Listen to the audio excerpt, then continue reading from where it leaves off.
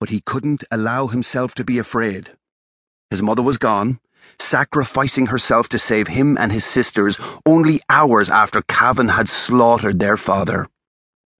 He could barely see his father in his mind's eye. Too often needed the help of the fire to find that image.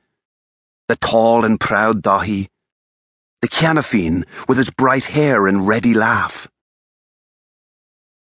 But he had only to close his eyes to see his mother, pale as the death to come, standing in front of the cabin in the woods on that misted morning while he rode away with his sisters, grief in his heart, fresh, hot power in his blood.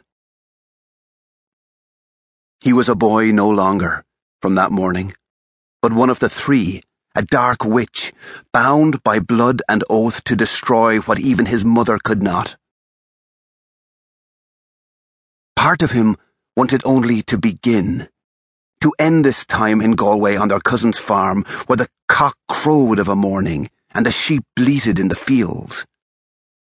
The man and witch inside him yearned for the time to pass, for the strength to wield his grandfather's sword without his arm trembling from the weight, for the time he could fully embrace his powers, practice the magics that were his by birth and right.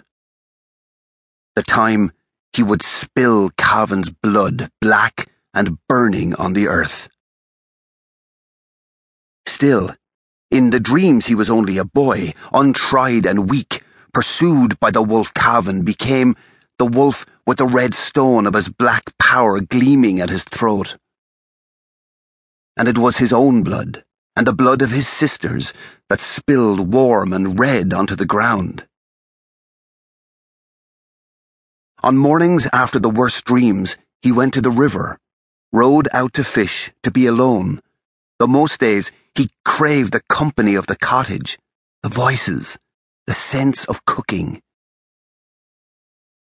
But after the blood dreams he needed to be away, and no one scolded him for not helping with the milking or the mucking or the feeding, not on those mornings.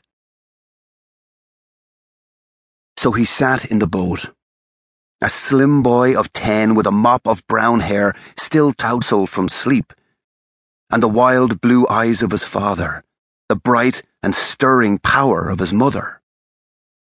He could listen to the day wake around him, wait patiently for the fish to take his bait, and eat the oatcake he'd taken from his cousin's kitchen. And he could find himself again.